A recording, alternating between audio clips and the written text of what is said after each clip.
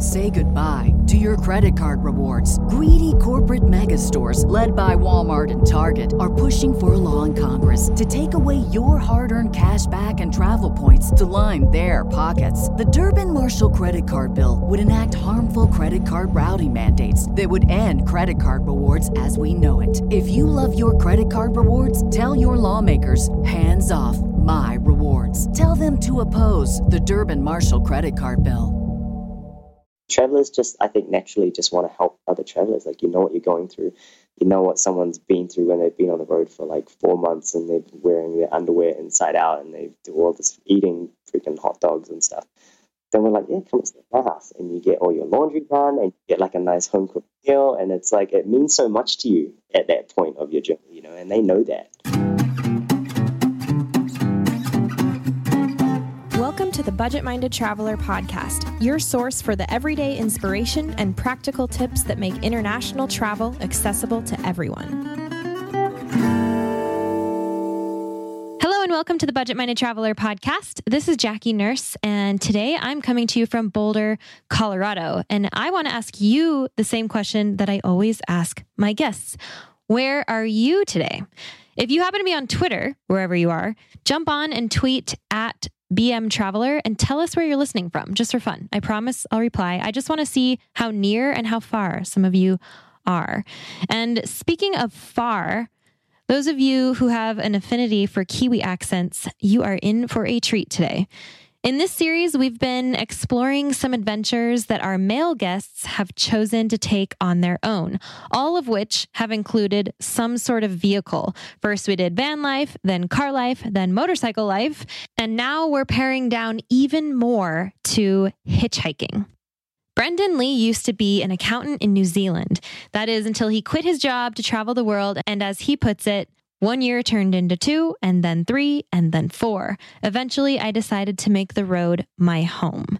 He's joining us today to talk about a specific part of his journey where he spent 5 months traveling through Europe and documenting all of his costs, complete with some pretty great budget tips. So let's get right into it. Okay, let's go ahead and welcome Brendan Lee to the show. Or it's actually Bren. You prefer Bren, right?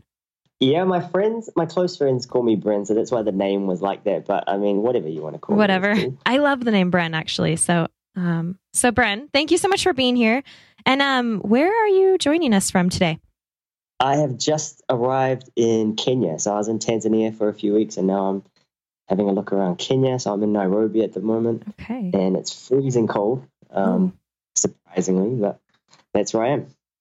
It's freezing cold in Nairobi. What time is it there right now?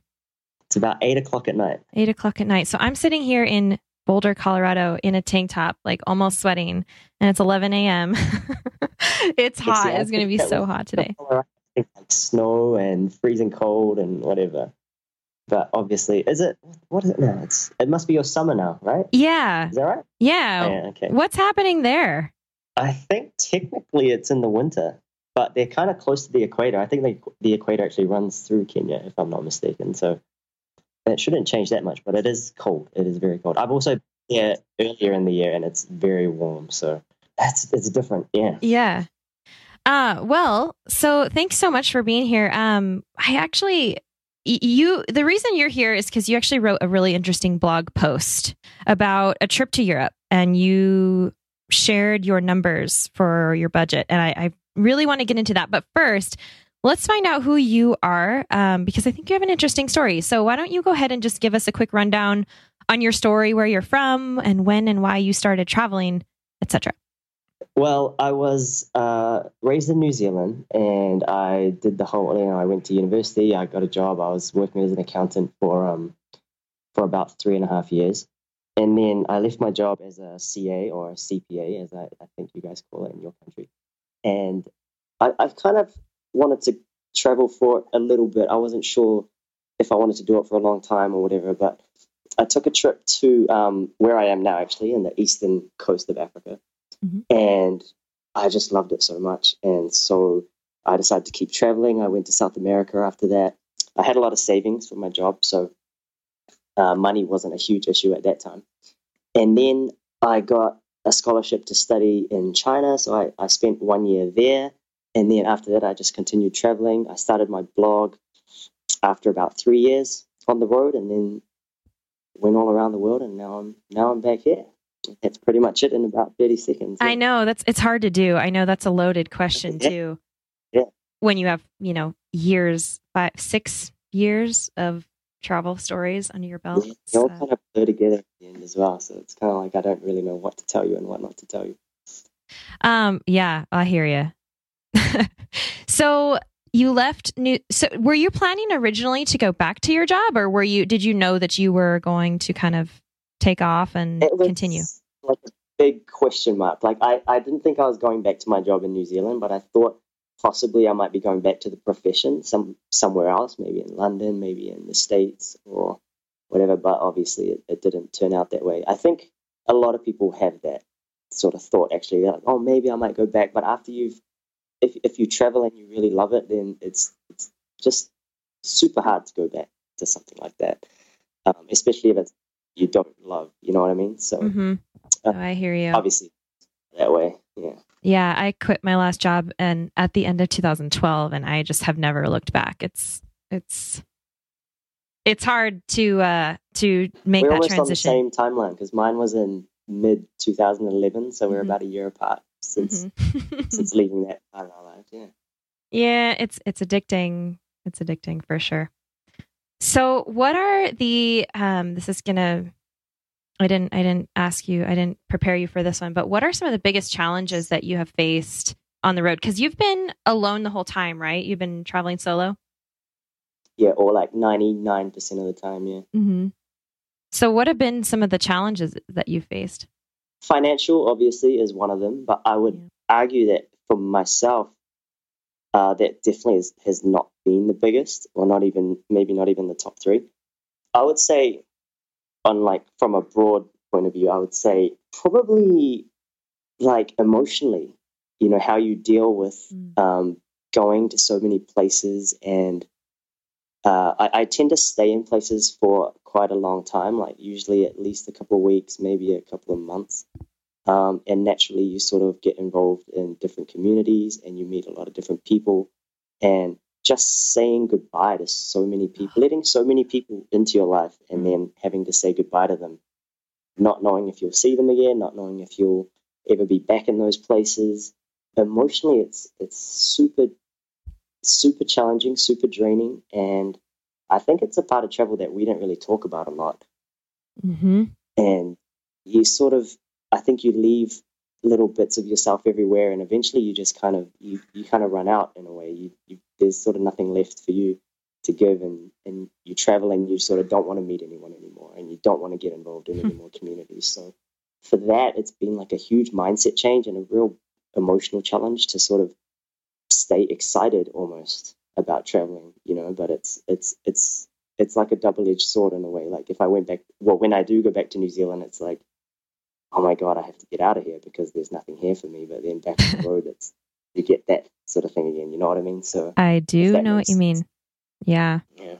It's such a tough reality. I actually wrote like a personal essay about that, about loneliness, because you kind of flit around and you meet a lot of people, but everything is most of it is so surface, that, the relationships are pretty light.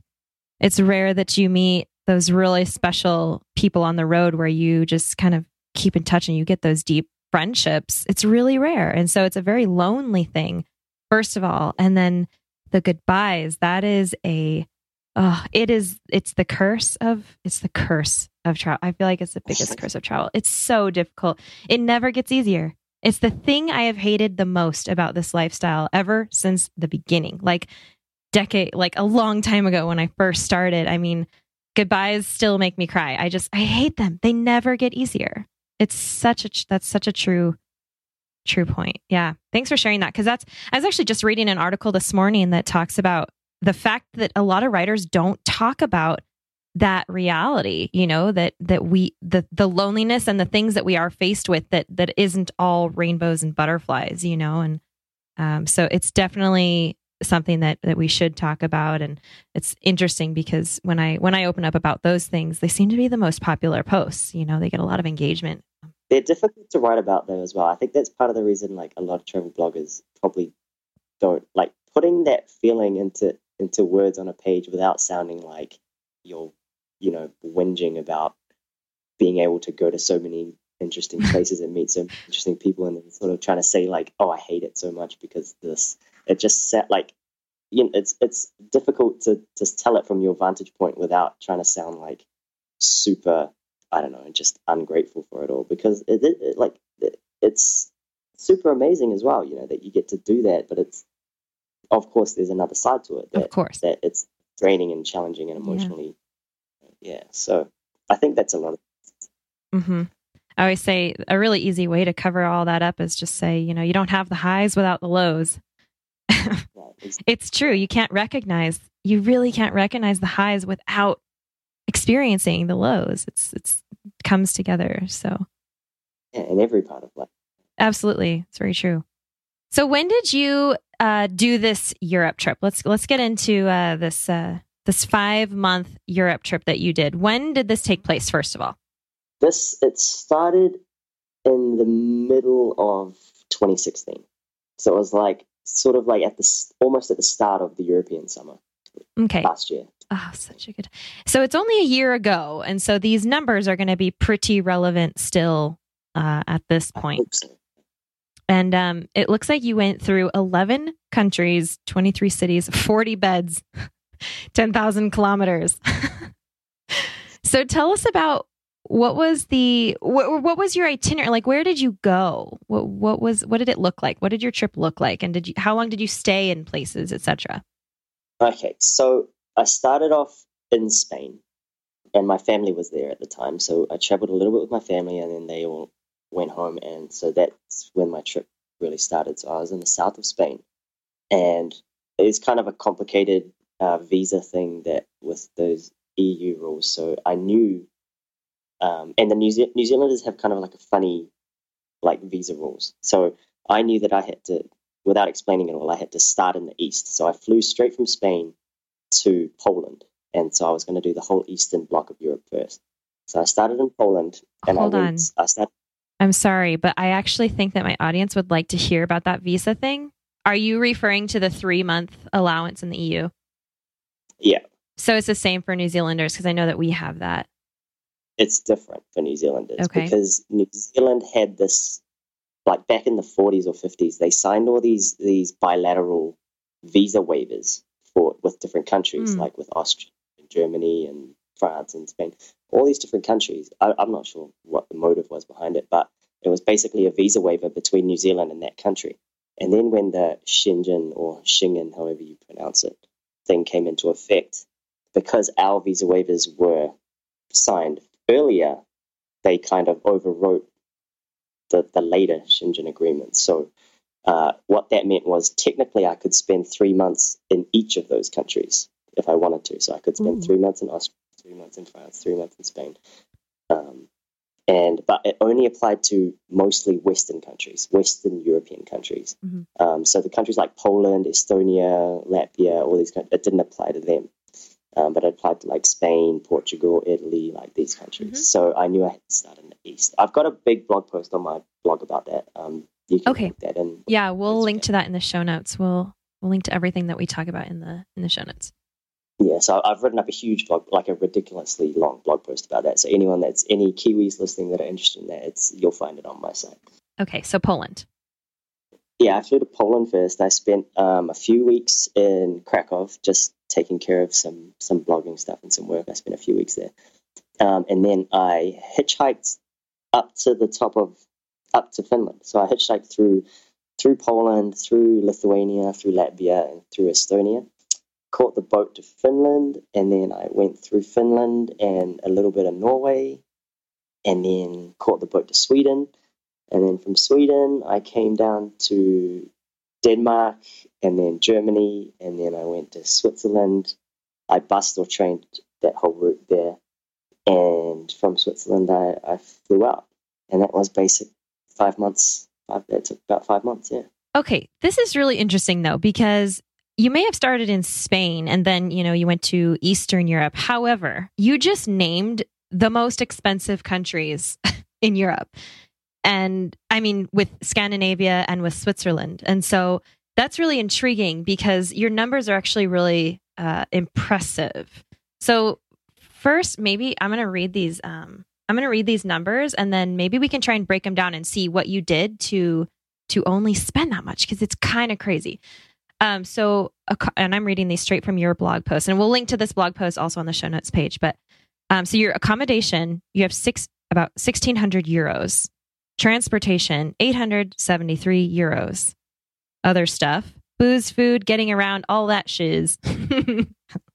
3,900 euros. And then travel insurance, 165. So your total for 156 days for these 5 months is about 6,500 euros, which that's pretty good for hitting all of the countries that you just mentioned. So it says here just over 42 euros per day. It's like $50 a day. So let's try and break some of this down and give some examples, some like real life examples to the stories behind these numbers. So I did notice that you mentioned, let's start with transportation. You mentioned you hitchhiked. That's huge because I bet that saved you so much money right there. And then you took some buses. So how did you best save money with all of your transportation, I guess? So the hitchhiking thing was just something I'd never really tried before. Not, at least not in the sense, like standing by the side of the road, like, hey, give me a ride kind of thing. And so I was like, that would be cool. So I was just going to hitchhike from Krakow up to Warsaw when I was in Poland. I was like, let me try that. And then as I was kind of researching the region, I learned that hitchhiking is quite popular in that region. So I was like, why don't I just hitchhike all the way up to Finland? Like, that would be a good challenge, rather than just bus. Because it's so, once you've done a few long overnight buses or whatever, you only need to do a few, and then you can kind of be like, I'm over it. Oh, yeah. Or one. So, in my opinion, gosh. So never like, it's again. cool to do it the first time. Like, you do a 20-hour bus ride and you're like, oh, that was cool. Now I can tell everyone I did a 20-hour bus ride. But after that, there's nothing romantic about it anymore. No, and you don't need that adventure anymore. Everybody says, oh, but it's an adventure. Well, I'm going to opt out of that adventure. It for sure is an adventure, but it gets old real quick. So I was like, hitchhiking would be a new kind of challenge, like something that's out of my comfort zone after being on the road for so long. Did you have any problems hitchhiking? Was it scary at all? No, good. None at all. But I was really well planned. Like, I was super well planned. Like, I'd start early in the morning and I'd check the weather and I'd have a plan. Like, if I don't get a ride, and I did have one tough day where it took me like 4 hours to get a car. But and that's the longest you waited? Yeah, about 4 hours. But I had to kind of zigzag that route because no one was going to where I wanted to go. So I was like, I think I caught three different cars in that day. And I was kind of doubting it at the end of that day if I was going to make it. But no, I made it in the end. Okay, so if you're brave and feeling adventurous, then hitchhiking is a good option in that region. Yeah, absolutely. And it was way easier than I thought it was going to be, because the first time I hitchhiked was from Krakow to Warsaw, and so I had written out my really nice Warsaw sign in Polish. There's this website called Hitchwiki, and they tell you all the best spots to find, like, from where to hitch from. Like, they'll say, if you're hitching out of Krakow, go to this service station on this road, and that's the best place to get a car to stop. So it's different to how it was like 40 years ago. Like, now you know exactly where to go. Like, like everything. All the laws and everything in 5 minutes. That's such a good tip. Thank you. We'll put that on the show notes page too. So I got the bus there, and I stood out, and I was like, is this the spot? And I saw the service station. I was like, oh yeah, this must be where it is. And so I pulled my sign out, and I was just kind of putting my bag at my feet, and I was holding the sign up. And literally in like 30 seconds, I looked up and some guy had already stopped. And I was like, oh, hi. Are you going to Warsaw? That's amazing. He's like, and he turned out to be a really cool guy. He'd hitchhiked all across Europe when he was younger. And so that was my first time hitchhiking. And it was like, literally, it couldn't have been easier. Like, he picked me up. He had a really nice big 4-wheel drive, and he drove me straight to Warsaw. Nice. And it was always really like that. It was like, obviously you had to wait longer than other times. Like, the other times I had to wait longer than that. But Usually within an hour, I got a car, and it was just some guy that was just driving, like, I don't know, wherever, driving home to some different city. He worked in the capital, and he was driving wherever, and they just pick people up. And a lot of the guys that I talked to, they said they pick up hitchhikers quite often, and one Lithuanian guy was like, yeah, I used to hitchhike all the time to school when I was a kid. And I know what it's like, to be standing there and all these cars driving past you. So I picked you up. And it's really accepted. It's really easy. If you hitchhike during the day, go out early in the morning, like try not to hitch at night, don't hitch in the rain, like all these kind of common sense rules.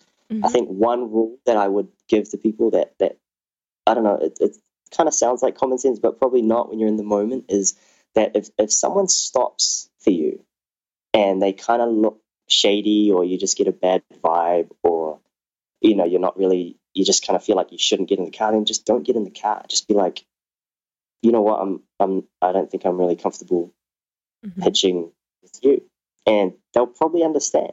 It's like that's probably the best rule I can give you, is like, you don't need to get in the car if you don't want to get in the car. It's such a good rule. I think people feel very pressured on the spot. They do, for sure. And like back in New Zealand, people hitchhike a lot, and I was with one of my surfing buddies, and he was telling me the story about how this just total dope just stopped to pick up a couple of his students, and he got out of the car, and he opened up the back seat, and it was just full of, like, he'd been sleeping in there, and it was just full of trash and like McDonald's wrappers and pizza boxes and stuff. He's like, oh, let me just make a little bit of room for you guys, and he was just pushing it all to the side, and they got in the car, and my coach was like, my surfing buddy was like, that's usually the time when you just say, hey, thank you for stopping, but I'm sorry, I'm not riding with you today. But they still got in the car, and I think it's kind of like, people don't want to sound rude or look rude, but I mean, there's nothing that says you need to get in the car. So I think that once you realize that if someone stops, you don't actually have to get in the car. Hitchhiking becomes a much more sort of like easier thing to deal with, I think, like, because people always, the funny thing about hitchhiking is you as a hitchhiker, you're kind of hoping, God, I really hope someone crazy doesn't pick me up, right? And the driver is also thinking, like, God, I really hope I don't pick up someone crazy. So you're both scared of each other. Like, you're like a driver's stopping, and he's kind of like, please let this guy be normal and not a total weirdo. And you're thinking exactly the same thing. Usually you're both perfectly normal people, and it works out fine. So once you take all that pressure off, I think hitchhiking becomes a much more easy and fun thing to do. Yeah, like you can be in more control than it seems when you're hitchhiking, right? It's really good advice. I always say common sense is your best defense. So just don't be afraid to go with your gut. Trust your intuition. Yeah. Awesome. Yeah, so that was all the hitchhiking that I did. I really wanted to do a lot more in Scandinavia, but just the weather was so bad. Like it would rain in the morning, and then it would be sunny in the afternoon, and you would just never know what was going to happen. So I did meet a lot of people hitchhiking out there, though, but not for me. Yeah. When you stopped hitchhiking, did you just take buses then? Or did you try to avoid trains? That's what I'm asking, because trains are more expensive. So how did you keep your transportation costs so low? I mostly used buses when I was sort of further down, like Germany, Switzerland. I used Flixbus, which is super cheap and super good, which is spelled Flix bus. And you can book everything online. It's just super. That was just so much cheaper than any train that I could find. I also hired a car when I was up in the north of Finland. Surprisingly, it was quite cheap. I think it was about, from memory, it was like $30 a day, something like that. I can't remember. It'll be on my blog post. And I used that to drive all the way up to the north of Norway, and because I was trying to find the northern lights up there, so I drove from Finland up to the north of Norway and around a few towns in Norway and came back down over about 5 days. But catching a bus through that region would have just been impossible, and it probably would have been expensive as well. So you have 193 euros for renting a car here, which is interesting. For the 5 days, that's a really good deal, especially if you're chasing Northern Lights. You can go wherever you want. Sometimes it's so worth it to have a car. Did you find them? Yeah, no, I did. On my very last day, I found them. I found them in a town called Alta in Norway, which is actually quite far down from the northern point. I thought that if you want to find them, you just go north, like as north as possible, and you'll find them. But I found out that once I got up there, I found out that's actually wrong because it's quite cloudy up there, so you don't actually see them. So I drove all that way, and then I was like, oh crap. At least you got them in the end. Yeah. That was probably the highlight of that trip. I think that little road trip was super fun. Highly recommend that to anyone that's heading that way. Cool. Any other transportation that you want to highlight that you experienced on this trip? Not really. Just go by road. I think it's just so much. Go by road or rail. It's there's so many options now for buses and for trains, in that you shouldn't be paying that much to get around that area of Europe. I mean, I know people use the railing passes, but I looked into it and it just didn't seem that economical for me. And also the fact that you needed to pre-plan quite a lot of your stuff. Yeah. Like going between two different countries, I never found there to be like a train that was super expensive or a bus that was super expensive. It was always easy to get between countries for cheap. Like I think it might cost you like 20 euros at the most, or 30 maybe, if it's something really, like maybe if you're in a super expensive country. But otherwise, no. I mean, transportation it was never kind of something at the back of my mind, like, oh God, I'm going to have to pay money for this. It was always something that I was just like, yeah, I'll just pay for whatever it costs, because it's not that much. Yeah, transportation can be huge. So, and yeah, the Eurail, I think you're talking about the Eurail pass, and that's I have a post about when that's useful and when it's not, like when is the best time to use that. And because it is confusing and it is expensive. So maybe I always thought that it would be such an easy thing to be like, just pay this much money and you just do whatever you want. But it's got all these weird rules and like can't travel on this class of train and not that and whatever. I just had no time to be reading through all that stuff. Yeah, I hear you. It's very particular. So, and yeah, well, that's good. Buses. I don't think people think of buses so much when they think of Europe because of all the trains. So that's good. I love it. It's so much easier, and you just book it through an app or on the website, and it's super easy to find. Usually they leave from the train station anyway, and they're so much cheaper. They all have Wi-Fi and everything. It's really, yeah. Bus was my number one choice. Oh man, I took a bus once from Prague to Munich, I think, and I think there were maybe four of us at that point on the bus, and we randomly got pulled over. For they'll stop you and check your documents, and they decided to pull like 7 people randomly just off the bus to get their luggage. What's the word? Checked, and they had to go through everything, and we didn't speak any Czech, and so they get on the bus and they just start, they searched. And so they just start pointing at people and, yeah. And so, was this in Germany? This was I think it was on the Czech side. I can't even remember now. It was like a night bus though. So it's kind of sketchy. They just like made people get off with their bags and went through everything on the side of the road. But then they just got back on afterwards, and they have the right to do that. It's not a border crossing. All throughout Europe, they have the right to check your documents at any time. So you better make sure that you have everything in order. Because especially within the EU, they're not going to do border crossings because of the Schengen. Well, no, I shouldn't say that. In the Schengen area, they're not going to do border checks, but they do have the right to pull you over your entire bus, check your documents at any time. So be prepared. Okay, so let's go on to accommodations then. I cannot help but notice how much you couch surfed, and I am a massive fan of couch surfing just because of the amazing stories and friendships that come out of it. So you couch surfed a lot. Was that your main strategy for saving money with accommodations? Because you only spent not even 1,700 euros for 5 months. That's insane. It says you couch surfed for 51 nights. I guess you're guessing that saved you about 1,000 to 1,500 euros. I believe it. Yeah, because a lot of that was in Finland, and a lot of that was where else was that? I can't even remember now. But I think a bit in Poland as well, and maybe in Estonia. I don't remember exactly where it was. I know it was a lot in Finland. Finland and Norway, it looks like. And yeah, that's right, in Norway. And that was huge, Finland and Norway, because accommodation is not cheap in those places. Like even, especially at that time of year, Like even the crappiest hostel dorm is going to cost you about 30 or 40 euros Oof. a night. Ugh, I hate that. You don't want to sleep in a dorm anyway, and then it's so expensive. Because couchsurfing can be really hit and miss. I mean, you have to contact a lot of people. So how did you find that in Scandinavia? Did you find it pretty easy? Did you have to contact a lot of people? Depends on the country, really, because it's like in Finland it was super easy. Like pretty much every city that I wanted to surf in, I was able to surf in. And then Norway was pretty easy too. Like I was turning down people because I would send out like 5 requests and like 3 people would be like, sure. So I was like, oh, I'm gonna choose one. That's that's huge.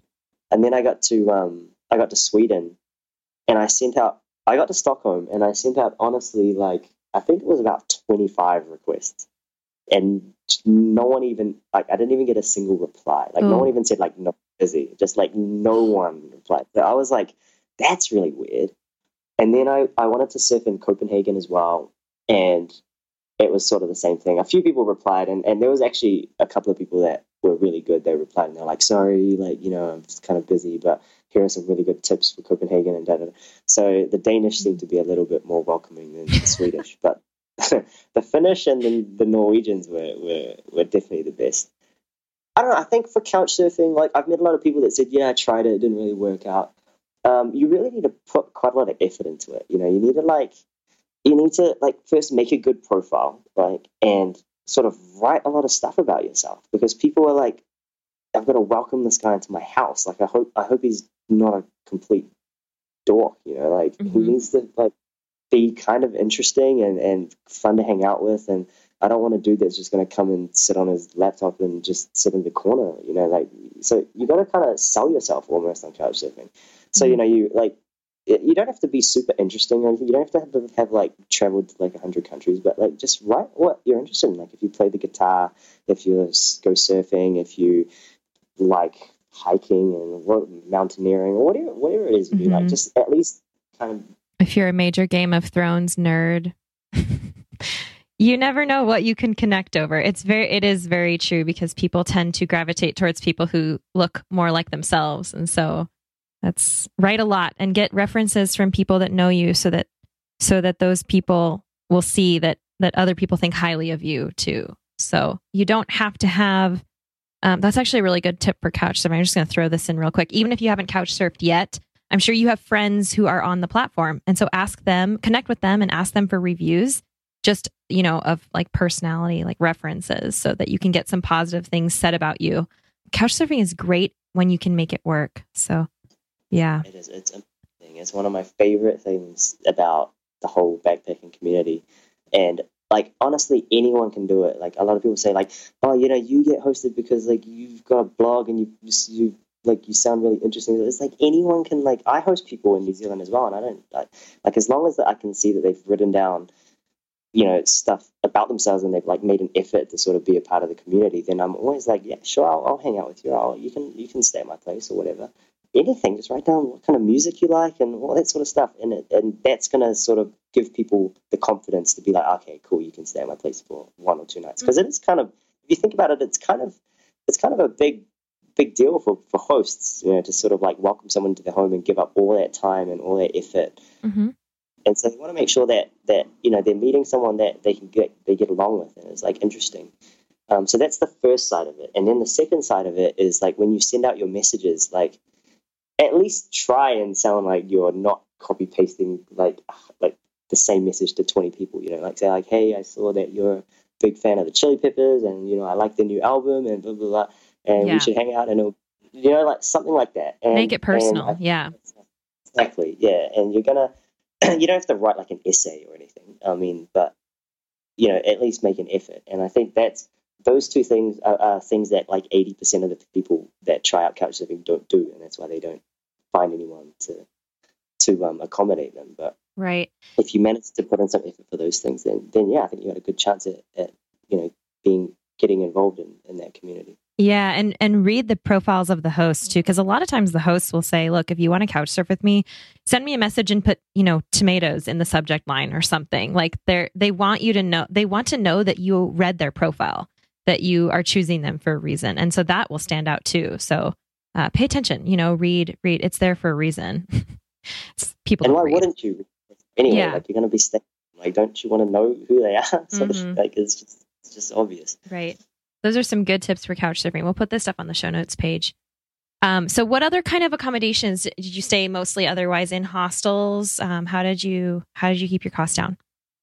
If I wasn't surfing or staying with a friend, it was always like the cheapest hostel dorm that I could find, but not necessarily in the cheapest hostel, because like there's a lot of crappy hostels. So I'd always find like a decent hostel, but I'd always book the cheapest dorm in that hostel.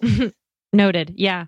But one thing that I will say is, especially when you're on a long trip like that, especially in Europe as well, is you're gonna meet a lot of people, and most of them are gonna be from Europe. And I can just think of now, I don't remember exactly how many, but now just off the top of my head, I can think of like 3 people that I stayed with that I met while I was on the trip. So it was like I was in Estonia, and I was at like a festival, and I met like 3 people there. Well, I met a lot of people there, but there were 3 people that I stayed in touch with, and they were from Finland and another place in Finland and Estonia. And I stayed with all 3 of them while I was going through the country. So it's like, one thing I'll say is like, keep in touch with the people that make an effort to, first of all, to be social, obviously, and make new connections, and then stay in touch with them, because it's the easiest way to find a host is someone that you already know. It's like you don't have to send a random person. Just be like, hey man, I'm coming to Helsinki tomorrow. Can I crash on your couch? And they're usually like, yeah, sure, no problem. Right. Use Facebook. It's amazing. Yeah, absolutely. So that was another good tip, and that saved me quite a lot of money as well, doing that. And also led me to some pretty interesting places, like some pretty interesting small towns and stuff that I probably wouldn't have gone to otherwise. Yep. It's so cool to use those kind of connections. And I can think of, off the top of my head, I can think of several as well. Just meeting people on the road, staying with them later in some sort of fashion, or traveling with them again later, meeting back up. It's a traveler's circuit. And once you are in it and you get to know the other personalities that are in it, like we're all in it together. And so you just help each other through it. And so it's such a great tip to just take advantage of those, really, those friendships, keep them alive so that you can, see each other again. And it's so great. You do come up with the best stories. Those are my favorite stories about couch surfing, actually. Old friends and whatever. Or... Just what the people you meet on the road. Yeah. And how they're still friends. I have people that I've met a decade ago that I'm still friends with, that I've stayed with recently again, and again and again. It's the coolest. It's just part of the traveler's world. Just thinking about it now, like at the end of that trip, when I finished in Switzerland, I was there for like a week, and basically for the whole time, I was staying with an old friend that I met a couple of years back in France. And so I stayed at her place with her family, and they lived in like this tiny little town in Switzerland. And it was just like they had, I guess everyone in Switzerland's got like a really nice house for some reason, because the country's so small, and like everywhere you go, everything just looks beautiful.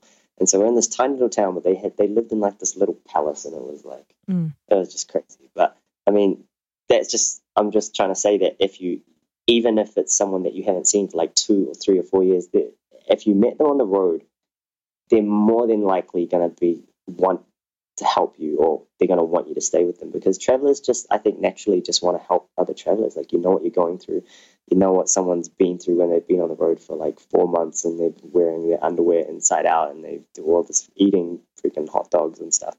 Then we're like, yeah, come and stay at my house, and you get all your laundry done, and you get like a nice home cooked meal, and it's like, it means so much to you at that point of your journey, and they know that. Yeah. So. Oh, I love that. It's so true. So we're kind of getting short on time. So let's just hit a couple of these other things. You have other spending listed. Food is a big one. So maybe what are some of your best tips for saving on kind of the everyday spending, activities, food, etc.? Okay. So for food, I would say cooking is huge, especially in Europe. Cooking is huge. And Europe has a lot of really good markets. Like in every major city, they've got really good like fruit and veggie markets, farmers markets. and the food is so cheap. Like it's probably half the price of what you'd find in a supermarket. And I remember when I was in Finland, and I there was a Sunday market in the main square, and I'd never seen it before because I was in that city for quite a few weeks. And I was like, oh, cool, I'll do all my shopping here today. And I spent probably like 5 or 6 euros, and I had the amount of vegetables and fruit that I had was just ridiculous. Like, so definitely look for those places. They tend to be quite hard to find. You need to ask around, but and usually they're only on certain days. Like they might be, oh, it's only here at this sort of park on Tuesday and Sunday or something. Mm-hmm. So you have to look for it. But I cooked a lot when I was in Europe, and I found that was huge for me for saving money on food. I was in Finland for almost a month, and I cooked probably like 70% of my meals or 80% of my meals. So what about the person who wants to go to Finland and experience, Finnish food or anywhere really? Like for me, I would just think of street food, but in some places I think that's harder to find. Like how was that in Finland? What if you wanted to go out for a Finnish meal? Like, what would you do then? Well, you still do it, but you just don't do it like every single day. You know what I mean? Like you find the stuff that you want to eat, and you eat. Like I ate pretty much all of the traditional Finnish stuff that I'd heard about. One time there was like this reindeer stew it's like super popular in Finland. I can't remember what it's called. Poronkuristus. I'm sure I butchered that name, but we cooked it. So we went to the supermarket and we bought reindeer, and we bought all the stuff, and I cooked it with my Couchsurfing host. Okay, there you go. Together. And that's only because reindeer is like freaking expensive, and that's the reason we did that. Otherwise, I would have just gone to a cafe and eaten it. But you just do it like, unless it's something that you love so much, you're going to eat it like every day. I don't find that you need to eat out that much to experience local cuisine. I mean, you can do it eating out a few times and spending a little bit of money. But when I say don't eat out, I mean it more from the point of, like, a lot of backpackers will go to Subway when they're too lazy to do anything, or they'll go, something like that. And that's just such a waste of money because, I mean, you're traveling, you know what I mean? So you're trying Subway. to save exactly. So, you hit on a good point there, though, that you cooked with your Couchsurfing host. And that is absolutely brilliant because you have a local right there. I mean, and you know what? This is also something you could do with Airbnb when the Airbnb host is present. If you don't do Couchsurfing, but you like to be around locals, you could pick an Airbnb where the host actually lives in the house too. And a lot of times they are interested in interacting with you. So that's not just for Couchsurfing, but especially if you offer to buy the groceries, and then you're getting a home cooked meal from a local. It's a really good idea. A great experience too. I had one of the most amazing meals of my life on the coast of the eastern coast of the Adriatic coast of Italy once with a Couchsurfing host, and he had invited like 5 of his friends over, and they just cooked up this amazing seafood feast. And I still remember this. I mean, I drool over this meal when I think about it. It was like 5 courses of seafood and the best stuff. And you know what? We paid for the groceries, and Italian men cooked us a meal. Like, that's a no-brainer. It was so great. So this is a really good tip. Yeah, no, cooking local meals I find is even more satisfying than going out and eating them because, especially if you're with someone that knows how to cook it, because it's super interesting. Especially just going to find the ingredients and like stuff that you would normally just walk past in the supermarket. They're like, oh yeah, we need this, and it's like, what the hell is that? Like, I've never seen that in my life. Yeah, it's just it's super interesting process to try and not just eat a local meal, but to try and actually make one. So definitely, especially up in that part of the world, because they've got some interesting stuff up there. Mm-hmm. Anything else? Let's try to wrap up here. Those are some really, really great budget tips for traveling across Europe. Is there anything else that we didn't hit on that you definitely want to add? I don't think so. I mean, it's been a while since I wrote that blog post. I can't remember exactly what was in it, but no, not really. Basically just that stuff. A couple extra things that you spent money on. There's a picture of you getting your hair cut. We'll link to and then cell phone stuff as well. Yeah, a cell phone is definitely like there's no need to like kind of roam in Europe because SIM cards were so cheap and the internet is, especially on the eastern side of Europe, the internet is so quick. I think I paid like When I was in Finland, I think I paid like 90 cents a day, like for unlimited everything on a SIM card, like unlimited internet calls, texting, whatever. And that was I only needed that because I was in Finland for quite a while and I had some work to do. But yeah, definitely use the local SIM cards. That's another good tip. Like, don't pay for a big roaming, like whichever country you're from. It's going to differ, obviously, but you don't need to spend any money on a big roaming plan. I think that goes for almost everywhere in the world now. Everywhere's so connected. Oh, yeah. And I have a lot of stuff about that I write on my blog about the phones, especially too. So I can link to some more of that here. And then you guys can also see what he wrote about it in this post, because there's lots of good stuff in here. So you're now in Kenya. Let's fast forward to the present. Are you just traveling through? Do you have any specific plans for while you're in Africa? Well, I've just spent the last month in Tanzania, in the north of Tanzania. That's the first place I actually came when I quit my job. I came up to this small town called Moshi in the north of Tanzania. And I was doing some nonprofit work up there. I was doing some volunteer work because I was on that classic, I've been working as an accountant for 3 years, so now I need to go and, do something meaningful and change the world and all that stuff. And I'm still connected with some students and stuff up there, and there's still some kind of like nonprofit initiatives I'm connected with. So I'm actually up in that region every couple of years or so now. So I've just been up there for a month, and everything is taken care of. And now I'm just gonna try and see a little more of Kenya, and maybe overland over to Uganda. It's kind of up in the air at the moment, but I've got about a month right now to spend in this part of the world. So amazing. It's a work in progress. I'm planning exactly what I'll be doing and where I'll be going. But right now I'm in Nairobi, just talking to you and not doing much. Well, it sounds great. So if people are interested in following you, where can they find you? My blog is brenontheroad.com. That's BREN on the road.com. And pretty much everything that you could possibly want to know about me is on that site. So all my social media, or all the stories about whichever places I've been to, the blog posts that we've been talking about today, it's all there. So go and have a look. Awesome. Yeah, you've got some great stuff on there. We will link to that and everything else that we mentioned today in the show notes. So, well, Bren, thank you so much for all of this. It's been really great. And I wish you the best going forward. Safe travels, all right? You too. Thank you for having me. Okay, hope you enjoyed that. Thanks again to Bren for sharing with us. Remember, you can find links to all the numbers and articles that we mentioned today on the show notes page over at thebudgetmindedtraveler.com/83. And that's it for today. Thanks for tuning in, you guys. Hope to see you again soon.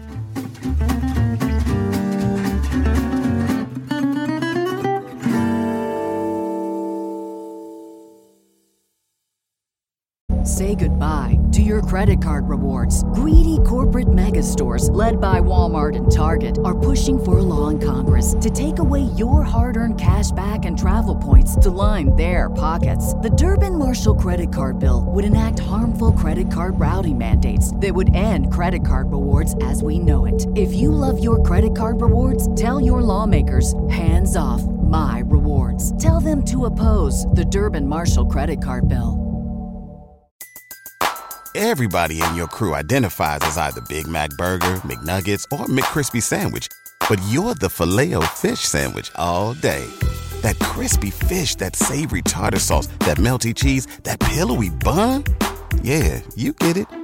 Every time. And if you love the Filet-O-Fish, right now you can catch two of the classics you love for just $6. Limited time only. Price and participation may vary. Cannot be combined with any other offer. Single item at regular price. Ba-da-ba-ba-ba.